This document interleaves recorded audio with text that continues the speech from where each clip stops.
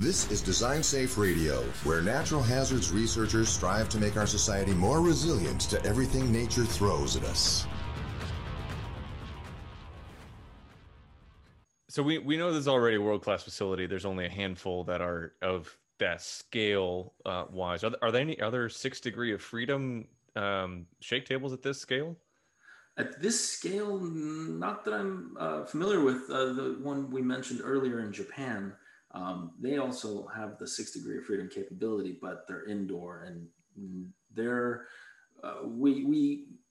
it's pretty close in capability with our facility, but we have many differences, of course. I believe at Berkeley, there's another 6 degree of freedom shake table, but it's substantially smaller and smaller capacity. So as far as the capacity and the capability, we will be the largest in the US at the very least, and possibly the largest or maybe second largest in the world. But since we're an outdoor facility, that makes us rather unique in terms that we can build things that others just simply can't. So if you're a researcher hearing this, you've got to be salivating, of course, but what do you want to tell these incoming potential either principal investigators or we'll kind of get to payload projects in a bit, but what do you want to tell them about planning for a project that they could collaborate with you guys on? I think this is a very unique facility, and with the capabilities that we're going to have coming online shortly, you have the opportunity to test, to say a weird thing, your dreams, basically. Whatever you can think of, we can test it. Talk to us, contact us, start planning, and we can guide you, get in communication with us, and we can talk about, how to set up your tests and how we can move forward with, your proposals and how you get funding and things like that. It's a very unique opportunity, and you have the ability to do tests that you couldn't do, quite frankly, a few short years ago. So what are some of those limitations that are no longer there? Are there some examples of how having 6 degrees of freedom will improve their just shake table tests that you're able to do? Well, there's quite a few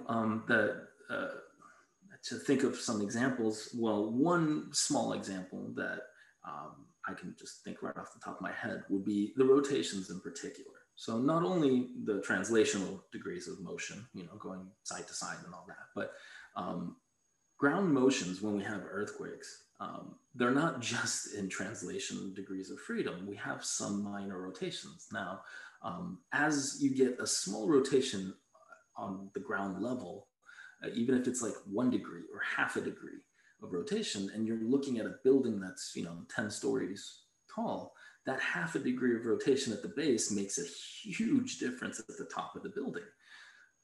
These are things, for example, just one small example, that's something that you didn't have the ability to simulate in the past.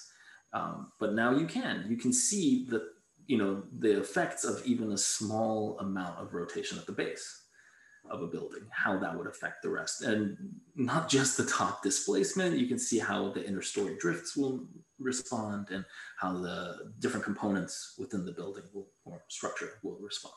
So that's one small example. I'm just thinking back to one of the most exciting tests that I saw over the past couple of years was the cross-laminated timber building experiment. It was a two-story tall building. It was only in a single degree of freedom. Really amazing to see those. I had these walls that rocked back and forth in the middle of the building, and everything settled down nicely afterwards with minimal damage.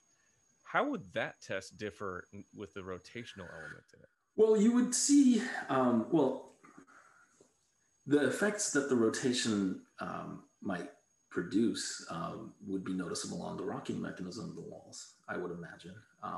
As Xiong Pei can tell you a lot more about that than I could, but not only the rotation, but you would also get the vertical motion up and down if that is something that will be tested.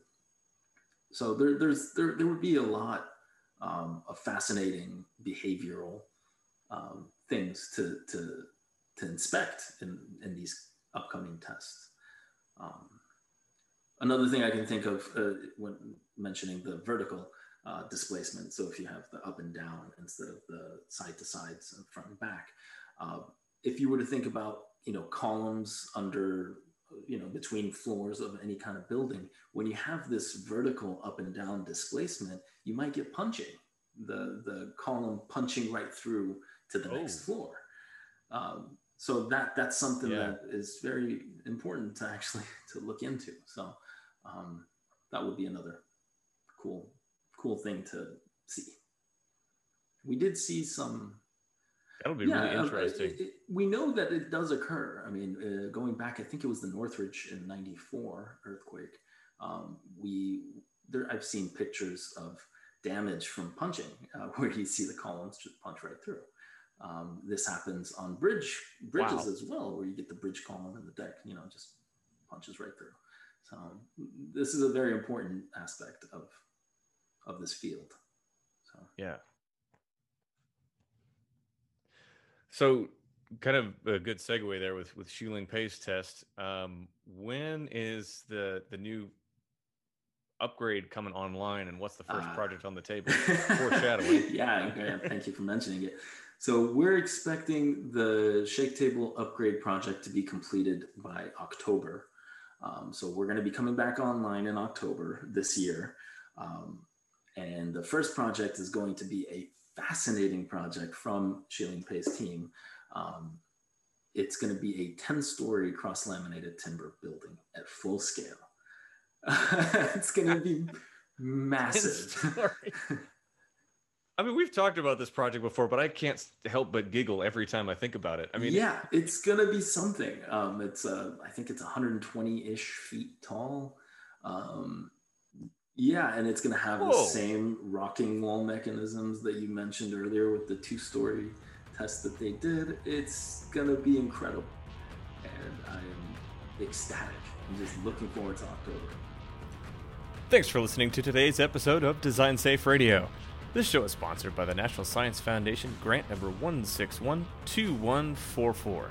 You can subscribe to Design Safe Radio on iTunes, Stitcher, or wherever you find your podcasts. Please leave us a review so we can improve the show. Please also help others find our episodes in iTunes. Thanks for your feedback and support. You can find out more about NARI at designsafe-ci.org, on Facebook at Design Safe Radio, or on Twitter at NARI Design Safe.